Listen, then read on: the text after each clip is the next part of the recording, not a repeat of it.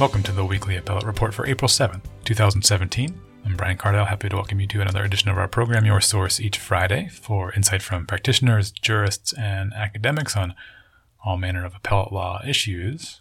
We have a real treat today. We welcome to the program Justice Arthur Gilbert, who has presided over Division 6 of the 2nd Appellate District for almost 20 years now.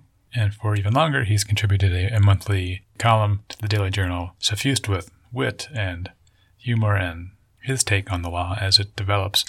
He's here with us today to share that humorous and mirthful perspective on the law, on the judicial trade, and on the best appellate practices that appellate counselors should bring to bear in his courtroom and when filing briefs to it. Before we get to my conversation with Justice Gilbert, though, I should remind you that CLE credit is available for listeners of the podcast. Just find a link to a short true-false test on the dailyjournal.com page where this podcast appears. With no further preamble, then, I give you my conversation with Justice Arthur Gilbert.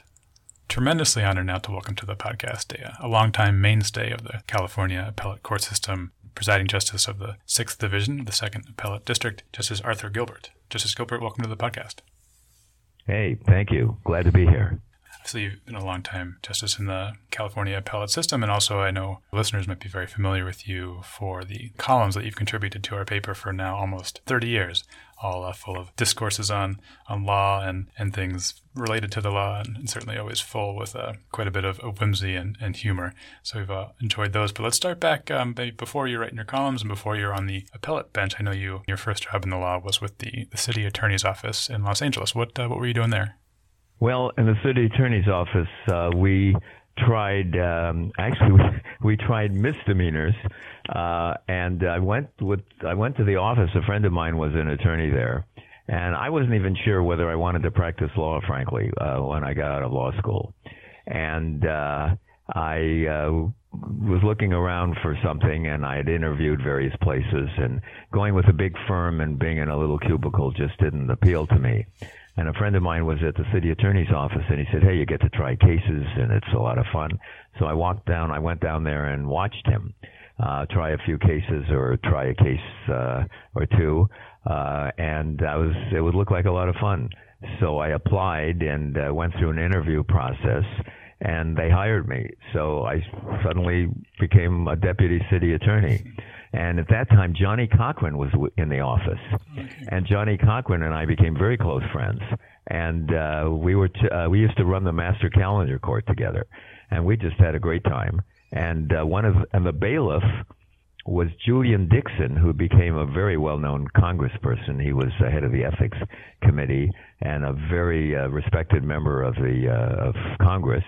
And we were all buddies, and we all hung out together and, socialized. And so I really enjoyed my tenure there. I was only there a couple of years, but it was a lot of fun, and I got the feeling of what it's like to try a case. Do you recall what it was like working with Mr. Cochran and whether he had sort of perfected the signature style he came to be known for? It's a good point. He was a terrific trial lawyer then, and he was fearless. I remember Melvin Belli, of all people, tried one of the cases in the city attorney's office because it had civil implications, and he was involved in a civil suit. I think it was a false advertising case or something. But anyway, Johnny said, I'll wipe the floor with him. I remember he was so cocky. And I watched the trial, and boy, he was just quick on his feet and so relaxed and could relate to a jury so well. So he had that gift at the very outset, and he was fun and had a great sense of humor. And he and I, when we'd run the master calendar court together, we would trade jokes. We'd even joke with the court. I remember a person coming up in front of the court his name was Thomas Edison or something. And I remember Johnny said, "Wait, I can't find I'm not sure what the charge is here. Oh, I'm beginning to see the light, Your Honor." And I remember, and I rolled my eyes, and the judge said, I remember the judge said, "A most illuminating remark, Mr. Cochran." I mean, we used to do things like that. It was just a grand old time. I really had a good time in that office and learned how to try a case. Now, before you joined the office, you said you weren't certain coming out of law school you wanted to practice. What other things did you have in mind then as to how your career path might go? I wasn't sure what I wanted to do. I had been an English major. I was thinking of going to graduate. I went to graduate school in English at Berkeley for a while, and then said, no, this is even going to be more dreadful. They suck all the creativity out of you in graduate school. And I didn't want to do that. And I played the piano. I was thinking of being a musician. And my parents were so fearful. Oh my God, please, nothing but that. And I knew that I didn't want to do that because I didn't like to stay up late. I hated cigarette smoke. I didn't drink. And I just, that wasn't really going to be the life for me. And I had some talent, but there were some just brilliant musicians around, and I said, how am I going to compete with these guys? So I knew that I think I'd be better off having a profession. Yeah, those are some versions that would beset a fledgling musician, certainly. Yeah. And then, you could smoke, so these places were filled with smoke. Sure. And the places you'd play at, and it was great playing. And some of the musicians were interesting people, but some of them, you couldn't carry on a conversation, even though they'd be brilliant improvisers and really good at music. They didn't. That was all they knew, and I had much wider interests, so I knew this wasn't a place for me. Okay, well then you assumed your place in the legal trade, and not too much later, you assumed a spot on the LA Municipal Court bench about, I think, 10 years after you began practicing. Had that been a goal that you had in mind early on? What drove you to get to that spot with some not at all. Speed? I'm sorry, I interrupted you, but I wanted to mention one thing in the city attorney's office. I did get to try a case. It was one of the first consumer fraud cases in California. They had established a unit with the Attorney General's office. This was back in the 60s, a consumer protection unit, and no one had heard of that before. And there was a rather well-known real estate person who got into real estate later on, who's now deceased, but he was pretty well known. I won't mention his name. He had a television repair scam. And I worked with the AG's office in trying the case and convicted this person. And it was pretty exciting. The press covered it, and it was the beginning of consumer protection. And so I felt really good about being a part of that. So then I was in private practice for about 11 years. And I had tried a lot of cases. I was in court a lot. And I had this view about how judges should be. And there were some really good judges and there were some terrible judges. And I just sort of had an instinctive feeling, I knew what I would do if I were a judge. And I really felt you had to treat attorneys well, and you had you had some power, but you had to use it with discretion and care. And so I knew Jerry Brown, and when he became governor, I just sent him a one-line letter. One line in a letter said, "Dear Jerry, if you're so inclined, I'd appreciate an appointment to the court," something like that. And 8 months later, he was, incidentally, when he was elected, he did not, he wasn't appointing anybody. He was trying to save money. And everybody was saying, is he ever going to fill the courts? Is he going to ever fill the seats on the court? And so he finally, in August, he appointed Fran Rothschild to the municipal court in Los Angeles, and I was his second appointment. She was the first. And Elwood Louie and I were both appointed. We were the second and third appointments to the Los Angeles Municipal Court. And we have this big debate. He called us on the same day, but Elwood was sworn in a day before me, so he had seniority over me at that time. So anyway, there I was on the court, and then I really felt I felt suited for it in this sense. I loved it, and I became what is known as a joke as the king of the traffic court, and I became the supervising judge. And I had tickets translated into Spanish, which had never been done before, because I noticed how many foreign-speaking people were being arrested on warrants when they didn't really understand when they had to appear or what the penalties would be. And I started educational programs for drunk drivers, and of course, it's not drunk driving, it's driving under the influence, and started educational programs, and just really, we were a young Turks, Jerry Brown appointees. We were kids in our 30s who had real views about how to make the system work more for the public. And so I started community service.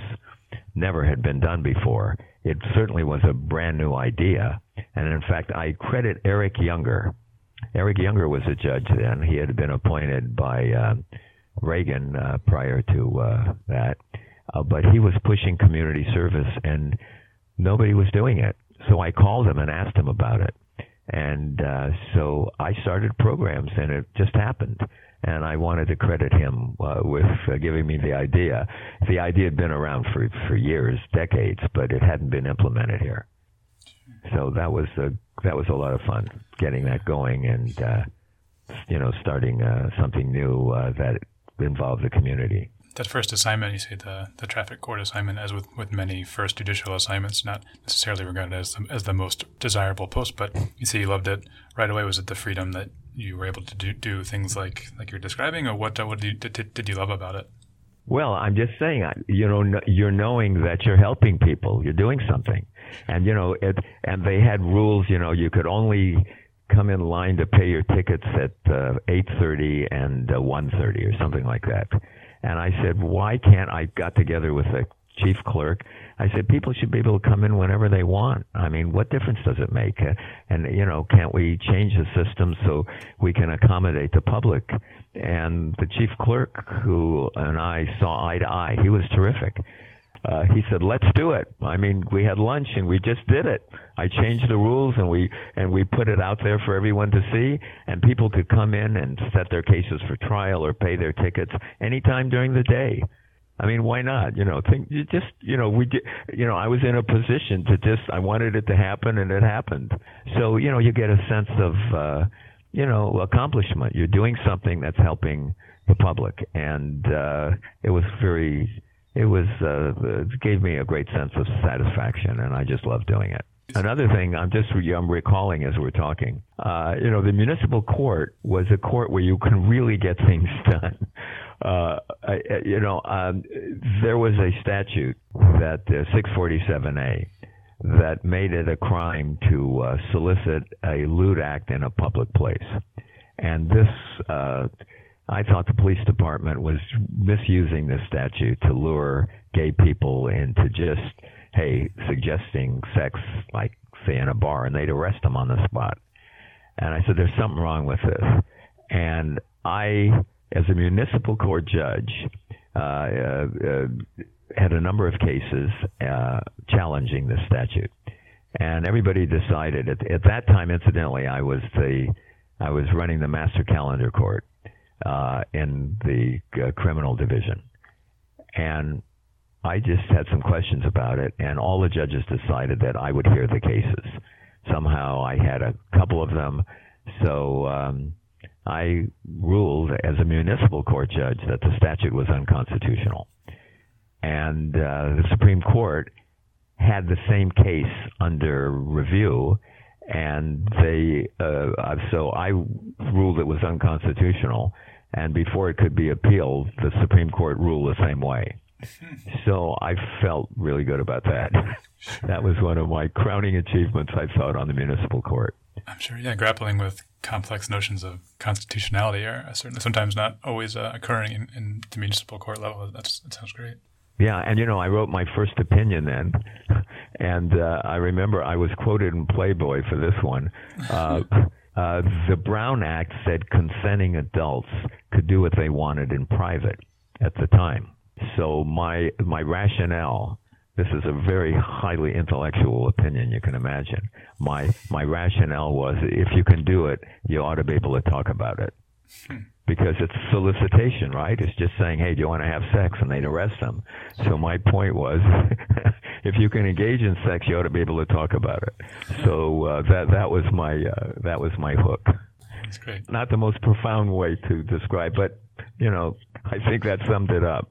Sure, certainly pithy. So now we'll get into a bit more into your time as a judge and rising through the judicial ranks in a moment. But along the way, you began to pen a column for the Daily Journal that you've written now for almost 30 years, as I mentioned.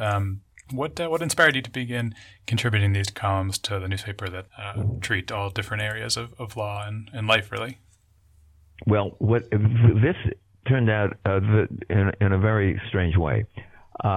In those years when I first and prior to my writing the column, the Supreme Court had an annoying habit of depublishing cases. Now, I was on the Court of Appeal then, and I knew Justice Grodin, who was one of Jerry Brown's appointees, very capable guy. And I remember we were having dinner once, and he said, "I'm going to write a law review article about depublication." I said, "Oh, I've got to read this one." And I had not too many, but I had a few of my cases depublished. And my view, I was much opposed to it. My view, and I discussed it with Justice Grodin, I don't know if he actually agreed with me, but my view was that the Supreme Court was maybe unconsciously or at times or inadvertently using this device as a way of managing their case flow. And I think if a judge writes an opinion, it should be right or wrong, it should be out there. And there was a rationale. The rationale was if the result was right, but the reasoning was wrong, and we don't want to deal with it, we'll just pretend it never happened. The parties had the case resolved correctly. We don't like the reasoning, and we don't want that reasoning out there. But it seems to me that if you're a public official, you've written something, it should be out there for better or worse. And on the federal system, I think they would decertify a case, but it would still be on the books. You could still see it and see what the rationale is. So I got a call and I knew I had complained about it, and I guess the word got out that I didn't like it. And I got a call from one of the editors at the Daily Journal, and they said, "Would you write an article on depublication?" And I said, "Sure, okay." So I wrote an article, and it's in my book, and it's the first column I wrote in 1988. And instead of writing one of these, dreary columns with footnotes and so on, I somehow, my creative spirit got a hold of me, and I wrote something that was, if you read it, you'll see it's kind of unusual. And it was kind of funny as well. And I think the title was "It Never Happened." And so I wrote the article, and there was just a lot of response to it. And so then the Daily Journal said, "Hey, how would you like to write a regular column?" And I think they had really quite a big response to it. And so I said, "All right, I'll give it a whirl." And we called it Under Submission. And then I just started writing the column. And then it just kept going on. And then, and the idea was that, it was my particular style, and I just had sort of fun doing it. And it became a challenge to see if you could keep doing it. And I know a lot of people had started writing columns, and then they drop out after a while. It's really hard to keep it going. But I see connections between very dissimilar things, and that's how I generally, write my columns. And so it became a challenge, and I just kept doing it. Yeah, your career as a Daily Journal columnist is quite an example of longevity, now going on almost 30 years. How do you manage to continue to come up with ideas and relay them with your humorous style? Who knows? My wife knows I'm a little bit crazy. My judicial assistant, Bonnie Edwards, who's in the other room, says he did it again. And the clerks and the research attorneys come in, and I said, and they look at me and they say, "Oh my God, your column's due." I said, "Yes," and I've only got 2 days, or I've got, suddenly I realize it's there. And then suddenly things just pop into my mind. I don't know how it happens. I really don't. It's the oddest thing in the world. And sometimes there's a panic that sets in. I could let a month go by, but it's a challenge. And then things just hit me. And then I take notes, during the week, something will strike me and I may jot a note down. And I like to find kind of connections between very dissimilar things. I think there's a common threads through so many experiences we have that we really not aware of unless we think about it. And sometimes just writing and jotting them down and just starting to write, ideas come to me. I don't know how it happens, but it does. And I keep, plugging away. In addition to those columns, you have another creative outlet as a jazz pianist in the LA Lawyers Philharmonic Jazz Ensemble. Are you still playing with that group? What inspires your affection for music and jazz? Well, everyone in my family were musicians, and they were musical. And my dad used to play piano. He played the old style, the swinging 10th bass.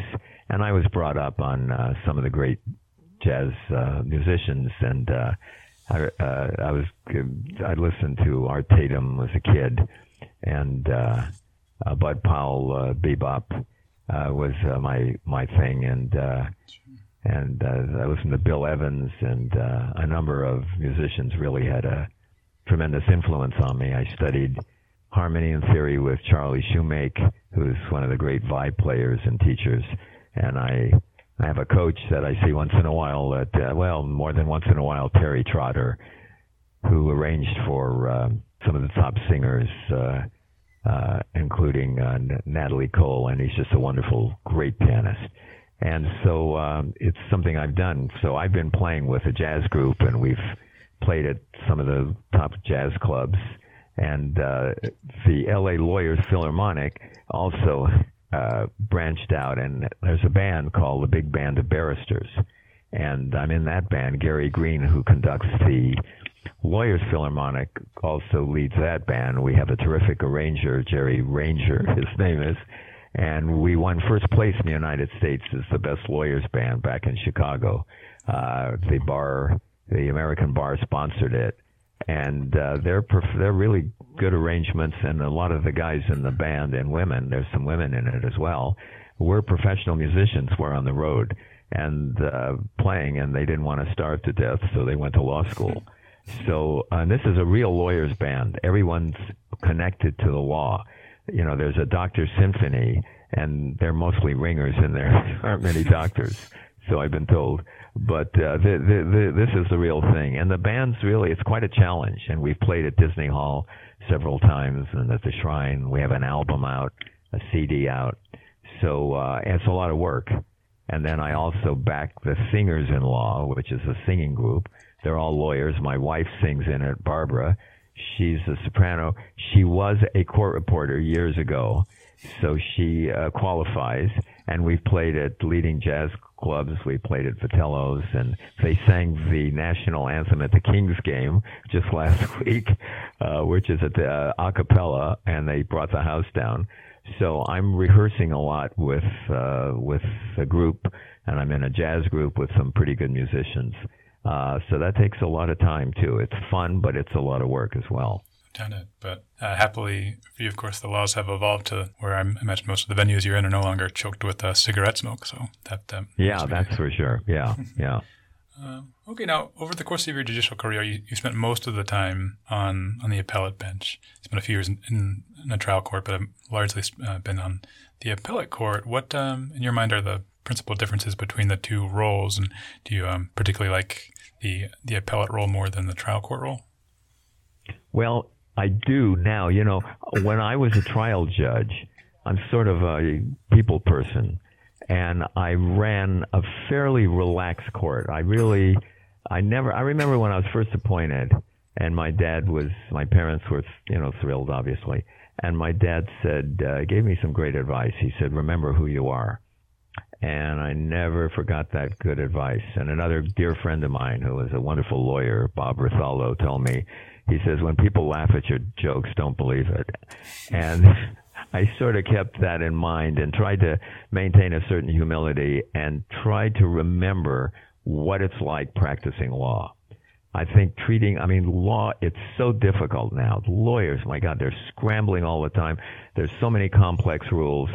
and you're fighting the other side, you're fighting your clients, you don't need to be fighting a judge as well. So, and I really enjoyed, I tried to run a relaxed courtroom, but yet be firm enough to know that you can't get away with stuff. And lawyers generally responded quite well to it. And I thought you run a more efficient court that way. So I love meeting people and having the lawyers in court arguing, and I'm shooting out questions to them. And I love settling cases, getting in chambers and rolling up your sleeves and sitting down with both sides. It was the most gratifying aspect of it. So when the Court of Appeal came up, people said, "My God, you're a people person. How are you gonna want to be in this cloistered ivory tower?" And I had some second thoughts about it. Do I really want to do this when I enjoyed trial work so much? But obviously, there it was, and I took it. And I found it to be the most rewarding thing I've ever done in my life. I just absolutely love what I do. And it's not as cloistered as one would imagine, particularly in my division. I've got great colleagues, and we exchange ideas all the time. We walk into each other's chambers. It's an open court. All the research attorneys talk to one another. Anybody can talk to my research attorneys. I talk to my colleagues, research attorneys, and them. We walk into each other's chambers. We're exchanging ideas all the time, and the opinions evolve that way. So now, I guess I'm getting a little far adrift of your question. The difference between the two courts, in the trial court, there's less time to ponder a question and less time to craft a statement of decision. You have to move with some dispatch, but on the Court of Appeal, we're current. You can't let the case sit forever, but you have some time to let it gel, and you have some time to talk to other people about it, your other colleagues, a certain time for reflection, and a time to look at the ramifications of your decision. You're writing a decision. And how are people going to interpret what you've written, and how are they going to look at that case for future cases? This has particularly with published opinions. So it takes a certain time to write a reasoned decision that resolves a legal dispute, and you want to write it with clarity, with just the right number of words, not too many, not too few.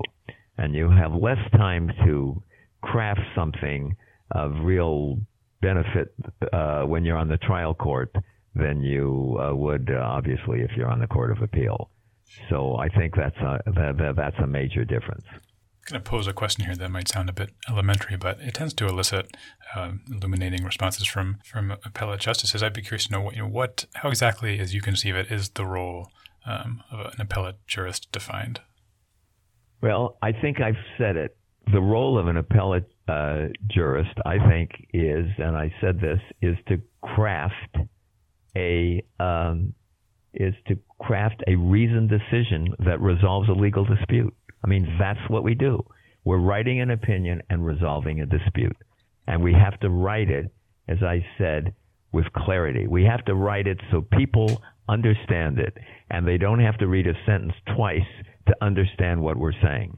And we have to write it in a way that any reasonable person reading it will say, yes, that's what it is, and it's based on this precedent or this statutory law, and it makes sense. And even if one disagrees with the opinion, I want a reader to be able to say to me or to anyone else, well, I understand what they said. I may not agree with it, but I understand it. And I think one of the problems we have today is that some of the opinions seem to meander and become too choked full of asides and ambiguities. And what we're trying to do is to achieve the impossible, and that is a degree of predictability. So people will know how to conduct their affairs in the future based on what we've written in our opinions. As you strive towards that goal of clarity and conciseness, do you have any justices that you look to that have achieved that particular level of judicial quality? Yeah. You asked me earlier about music, and you said, who are your favorites? And so, when you're a jazz musician or any musician, a classical musician as well, you want to listen to the greats. Who are the greats? And, Bill Evans is an example. Brad Mehldau today is terrific. I love Herbie Hancock, Kenny Barron. These are great pianists, and I listen to them. I listen to the best, and then you see what they're doing, and you try to understand what they're doing, and maybe you don't want to imitate them, but you want them to inspire you. So when I became an appellate justice, all of a sudden I'm going to be writing opinions. I'm not a trial judge anymore. What do? You look to see who's the best. Who's the best out there? Who do you think is really good? So, I looked at Holmes. I looked at Cardozo. I looked at Justice Traynor on the California Supreme Court. Learned Hand. These are the great jurists. And what do they have in common? Their philosophy may not always be the same, but what do they have in common? They wrote with clarity, with elegance, and they didn't overwrite. They never overwrote. You read Traynor opinions, and whether you agree with Traynor or not, I thought he was one of the great jurists of the 20th century. And you read those opinions, and they're 9 pages or 10 pages, 12 pages. They don't go on and on forever. And the opinions we read today now, I remember reading a journalist was writing about a Supreme Court, U.S. Supreme Court opinion, and he referred to the way the opinion was written as impenetrable prose. And I said to myself, yes, I see what he's. God forbid anybody ever said that about me. They could say it's wrong, they could disagree with it, but I want them to understand it. And I've taught some writing courses, and I remember, I'm paraphrasing, but I think it was Albert Einstein said, if you can't explain it simply, you probably don't understand it. And so I think a lot of opinions are written by the author to understand. The author is writing the opinion to understand for herself or himself. But once you've done that, then you have to edit and rewrite to be understood. And that's one of my, it's a message I keep giving myself. Whether I'm sure I fall short of that goal many times, but that's what I'm trying to do. So you look at the best and you see what are they doing. Now, I will acknowledge a lot of the statutes that are written today are, my God, they go on forever. They're very complex, and it's hard to write an opinion that explains that. I recall there was a case that I wrote called People versus Holt, and it involved a criminal statute, and the statute had 166 words in it. One statute, one sentence. I don't mean the statute, one sentence. And I said, it defied comprehension. And so I had to spend some time breaking it down, and wrote a case about it, and explained what it meant and how difficult it was and impossible for anyone to carry on any kind of reasoned discourse about what to do with a sentence that's 166 words. Sure. I suppose it certainly depends on your source material, to borrow a phrase, just how pithy and concise one can be. Are there any judicial opinions from history that you've regarded with any particular reverence or tend to reread or look back to? Well, one thing I've written about it ad nauseum in my columns, and I just have so much fun with it, is the Palsgraf case, Cardozo's Palsgraf case. It is just really one of the masterpieces of in the literature, and I would call it literature. The description of what happened and what are the consequences of it. I mean, Mrs. Palsgraf was injured, and there was absolute causation and negligence. And and what is a judge to do? People are talking about judges following the law. We don't want judges making up things. Well, here's Justice Cardozo with the Palsgraf case. And if you would, in this bizarre situation of this chain of events, if you would have liability there, it would be devastating nobody could carry on business because cause and effect could go back and back and back in time. So he had to find some way to put the brakes on this so liability wouldn't be extended to the ends of the earth. And he put in foreseeability. And it makes such sense. And it was so brilliantly crafted. I just thought it was a masterpiece. And it's fun. I mean, just the description, of these two guys running to catch the train, and the conductors. I can just see the image in my mind, and the conductors pulling them up, and the fireworks fall on the tracks. There's an explosion, and the scales at the end of a platform fall on poor Mrs. Palsgraf. I just think the thing is just fabulous. I just love it. Just talking to you, I think it would be a lot of fun to write a short story about it, about what Mrs. Palsgraf did, where she was before, where she was going, what happened. You just gave me a creative idea. Well, that's great. I'll look forward to reading that one then. You certainly do cite that opinion in some of your columns. I'd like to touch on maybe a couple of them for a moment. You mentioned your original column from 1988 being a piece encouraging the California Supreme Court to quit its practice of automatically depublishing intermediate appellate opinions. Of course, last summer they did just that. Were you especially pleased knowing that maybe it was belated, but the California Supreme Court did finally take your advice and abandon that practice? Yes, I'm thrilled with it, of course, and I have a feeling that my column had absolutely nothing to do with it. But though I know many of the justices do read my column because I get emails from them all the time. So, but I don't know if they read that one. Perhaps they did. They have a new rule that I'm not too thrilled about, and I think I'm going to write more extensively about it. And that's the rule when there's a petition for review, a judge and review is denied, the dissenting judge can write actually the dissent and publish it in the reports right next to the opinion.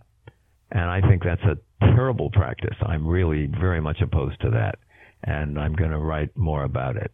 I think it...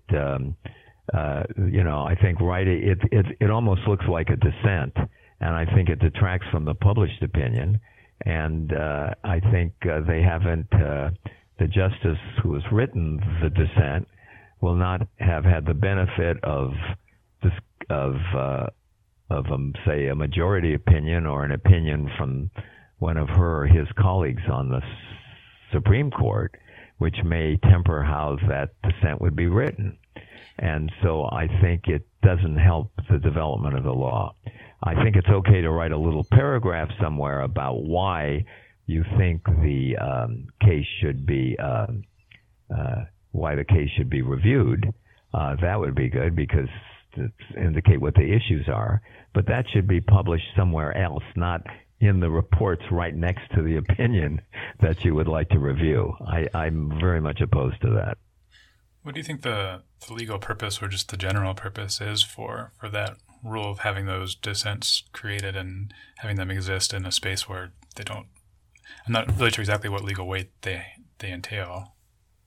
Well, they may not have any legal weight, but I can see there's always an argument on the other side, and I can see it fosters some discussion about the case. It gets some discussions about other points of view, but but the problem with it almost functions as kind of a shadow dissent, and it's coming from a higher court, from a respected justice on the Supreme Court, and I think what that does is tends to undermine the case that is the law in California. And then I can see lawyers, giving less credence to that case maybe, and when they cite it, and say another side disagrees with the case, they're going to be pointing out that one of the justices on the court doesn't agree with it, or two don't, and I just think it's not healthy for the development of the law. If the case didn't, you can, I can see a published, a few paragraphs. These issues are important and we should discuss them. That's one thing. But I've read a couple which it really amounts to a dissent attacking the Court of Appeal opinion, and I don't think that's good. Even if I would agree with it, even if I would agree with that particular dissent or dissenting view on review. Okay. Now, in another pair of recent columns, he touched on a theme of folks in the legal trade, be them attorneys or judges, maybe assuming or advocating for or ruling in favor of positions that they might personally have problems with. And in that column, you noticed, or you mentioned disapprovingly an anecdote about, I think, at least some law students from NYU who had refused to participate in a moot court because they were assigned a position they found morally problematic, an anti-LGBT position.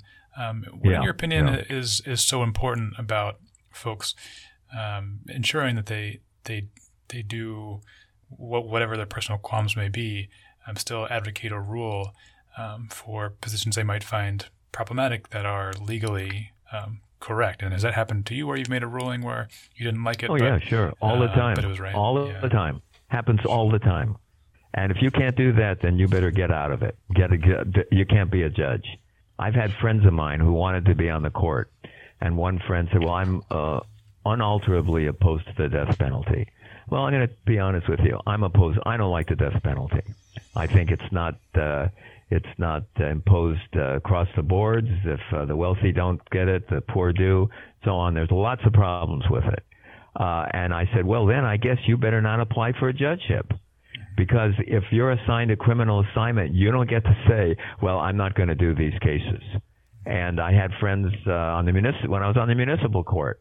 I thought I thought prostitution, for example, the way the cases were, I felt this was, I wouldn't call it a victimless crime necessarily, and it's not a healthy thing. But if we're going to have it, maybe we should change the way the laws are structured. But I found people guilty of it, and I'm telling you right up front, I was absolutely opposed to the three strikes law.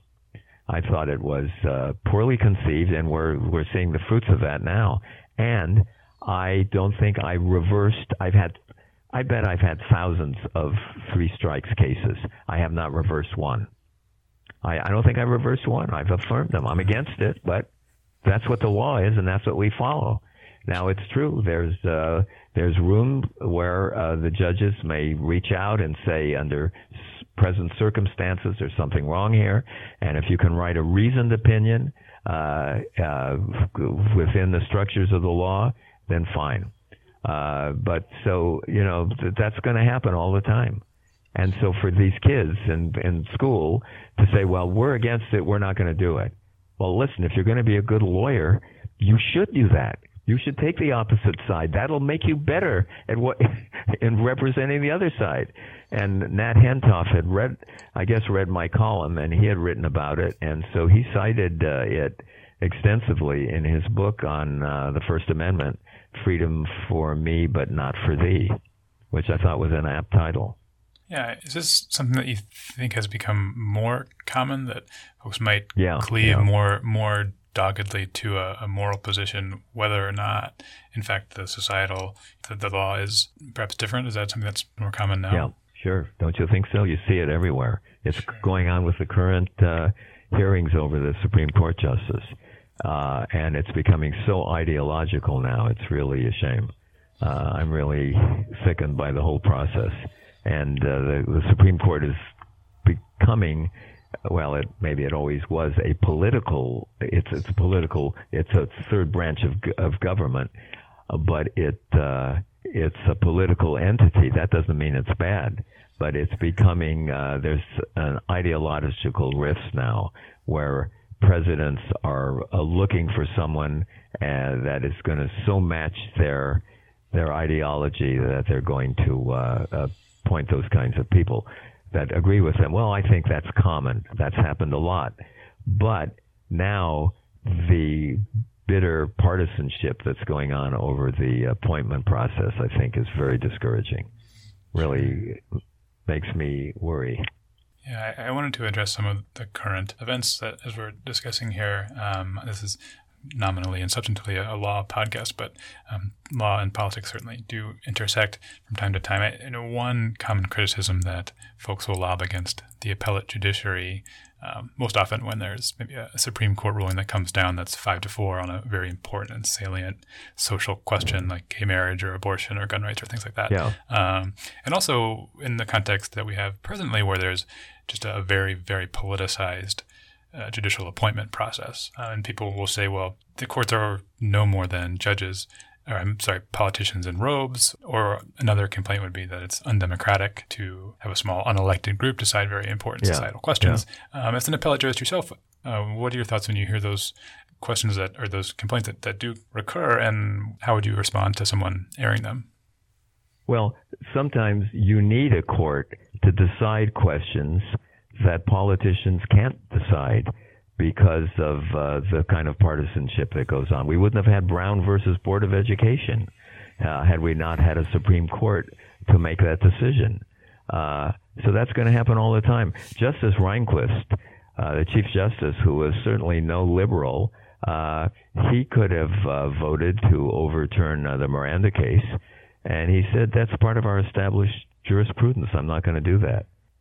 So I think generally the justices make every attempt to follow precedent and not to reach out unless it's absolutely necessary. And I think a lot of scholars have said, thank goodness we had a Supreme Court, because Brown versus Board of Education would not have been decided by the legislature.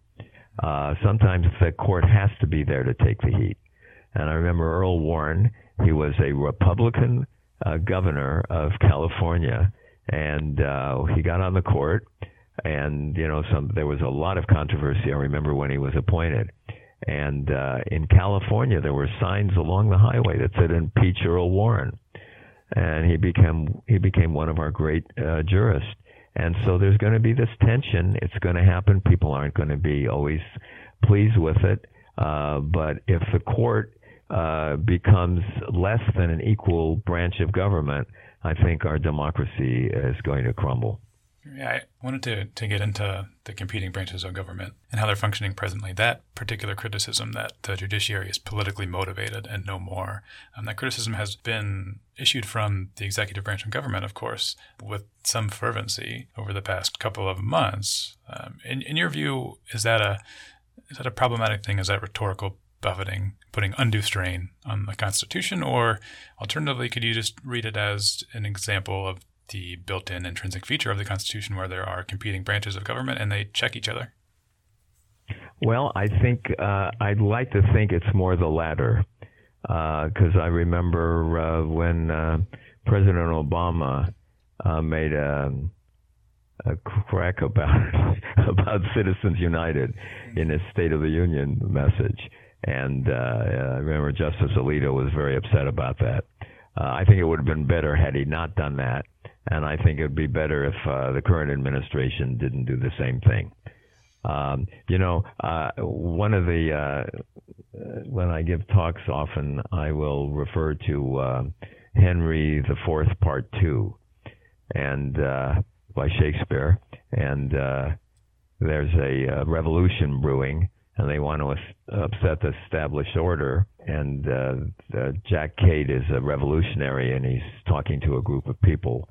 And somebody from the rabble yells out, "The first thing we do, let's kill all the lawyers." And you'll see that in lawyers' offices. Sometimes they'll have that up there. And they're not really, I guess they're trying to show their clients, hey, I'm a tough lawyer, But I think I'll fight for your cause. But I think the very theme of that play and that message is, if we want to kill the established order, if we want to sow chaos, what we have to do is is destroy the legal institutions, the lawyers, the judges, the system we have in place to settle disputes. And so, that's how I respond to people. You don't have to agree with every opinion. And people have strong religious and political views about things. I mean, when Brown versus Board of Education was decided, there were riots. They had to send the militia down to the South so kids could go to school. I mean, we thought it was almost like a civil war. And somehow we did survive it, didn't we? And now nobody thinks about this at all. There's certainly racists around in all parts of society, but now it's a whole different world. We just take it for granted. So what I'm saying, the courts aren't strong, what other branch of government may say about it. Our whole system depends upon the strength of those three branches of government. And the thing that worries me is that, at least in the past when I was younger, there seemed to me to be an understanding that government had to work, that no matter how partisan people were, legislators generally would sit down, they'd go have a drink after work, get a napkin out, and do some horse trading and work out something because they knew government had to work. That's what we're here to do. And now there seems to be a move to tear it down. And that's what makes me very discouraged. Yeah, I mean, I think we'll survive. Yeah, I doubt anyone would claim, the federal judiciary is being destroyed, but I'm not sure if you could say it's really been working this past year when the Supreme Court has been down. I remember after Justice Scalia's passing, and for different political reasons, the seat has remained vacant. Just now this week, I believe the Democrats in the Senate will move to filibuster the nominee. I guess just as a jurist yourself, watching these things going on, how do you view them? I view them with dismay. I think that Garland, obviously, he was conservative. He had the full vote of the Senate when he was up for the D.C. Circuit, and all of a sudden we're not even going to give him a hearing on this fabricated notion that it's Obama's last year in office. It was almost a year to go for anyone would. That was just absolutely an outrage. And it's a shame that we have Judge Gorsuch, who is certainly capable, quite conservative. He's sort of the hapless guy there.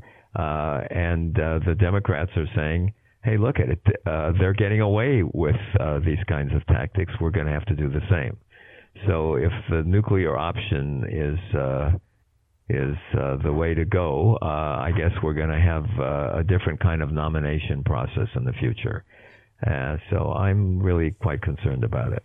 Well, let's end this portion of our chat about the judicial trade on a more positive note. Can you tell me your favorite thing about being a judge? What's the best thing about being an appellate jurist?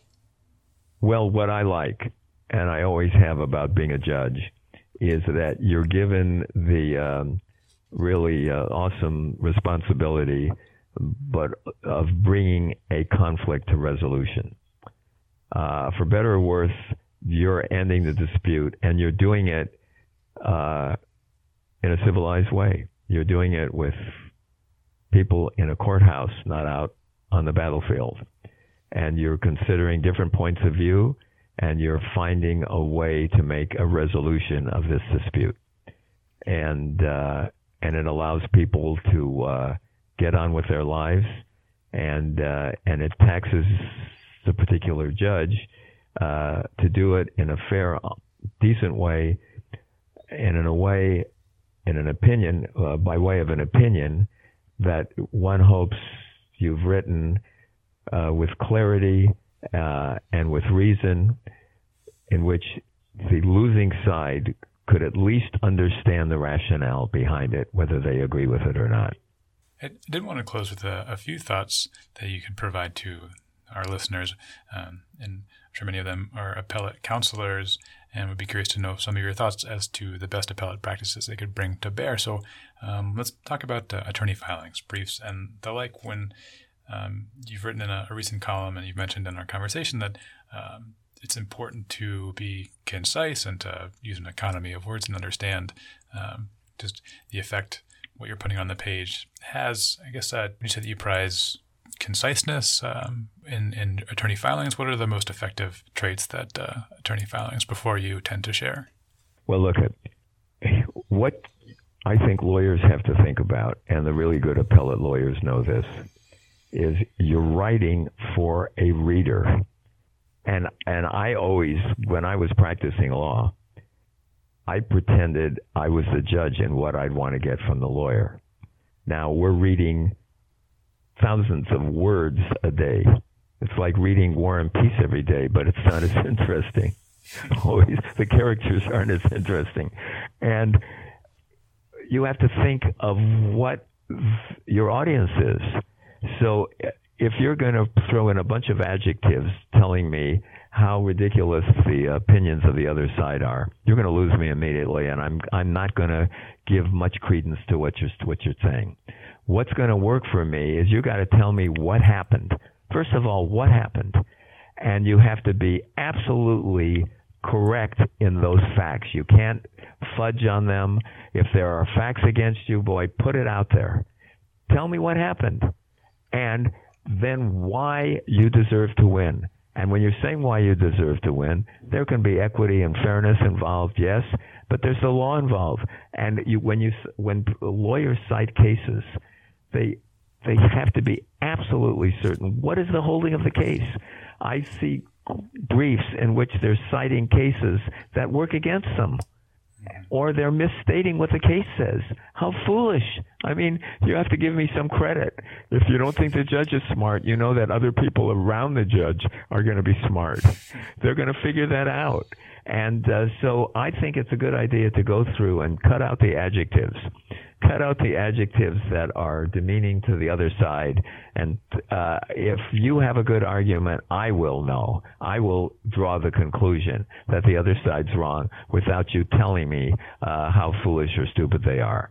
So you're powered by nouns and verbs, accuracy and clarity. And if the law is against you, well, then tell us why the law should change and how you could change it and why it should happen and how I could write it.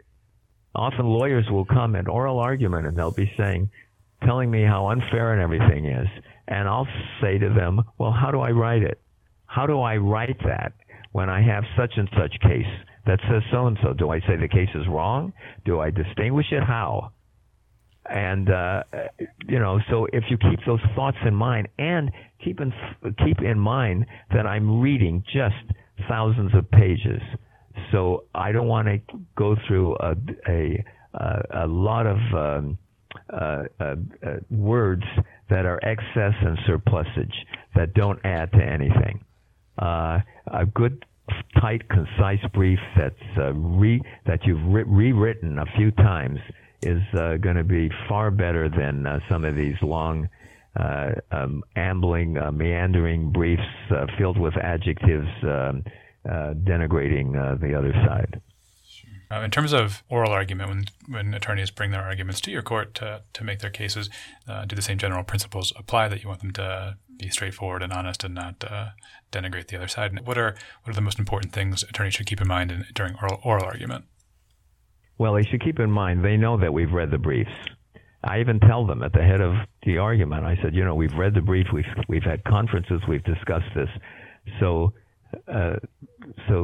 present your oral argument accordingly. In other words, don't say, this is a case of, remember once we had this long, huge case on an environmental impact report. We spent a couple of months on it. It was very a lot of issues. And I remember the lawyer came to court and said, Your Honor, this case involves an environmental impact report.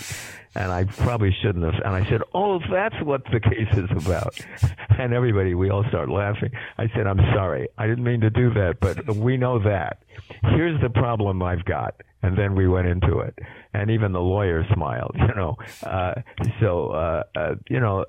point is, they know we've read the briefs. One of the good, and so hit the high points. The point that you think is really important. So I understand the such and such case says this, but I just want to emphasize such and such. And many lawyers will say, are there any questions? Does Your Honor have any concerns about the issue involving the equitable indemnity point? Because that may be a sticking point. And say what we want to emphasize is and such. They get to it right away. The really good lawyers usually can cover it in 10 to 15 minutes. The ones that ramble on and on and on and on get to be too much, and they lose the court. And they can usually tell by our questions, not always, where we're going.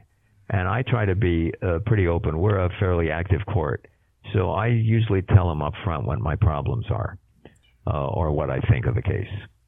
Maybe just one last one. I suppose if you could impart one bit of wisdom or one thing into an attorney's mind that appears before you that perhaps you see commonly attorneys not knowing. There's one thing you wish every attorney knew when he or she comes into your courtroom. What would that be?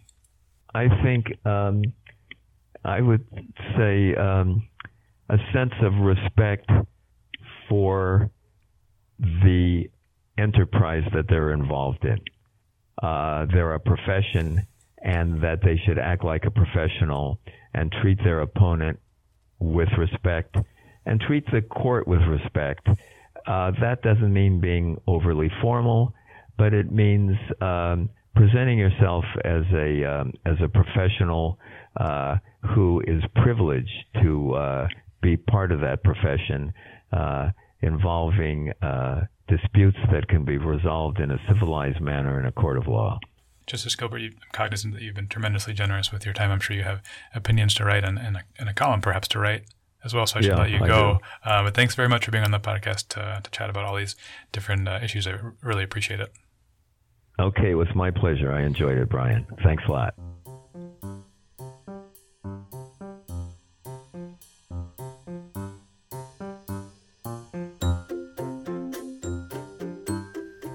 And with that, our program for April 7th, 2017 is complete. Don't forget that CLE credit is available for listeners of the show. Just find a short true-false test that's linked on the dailyjournal.com page where this program appears. I'm Brian Cardile. I look forward to speaking to you next Friday. Have a great week.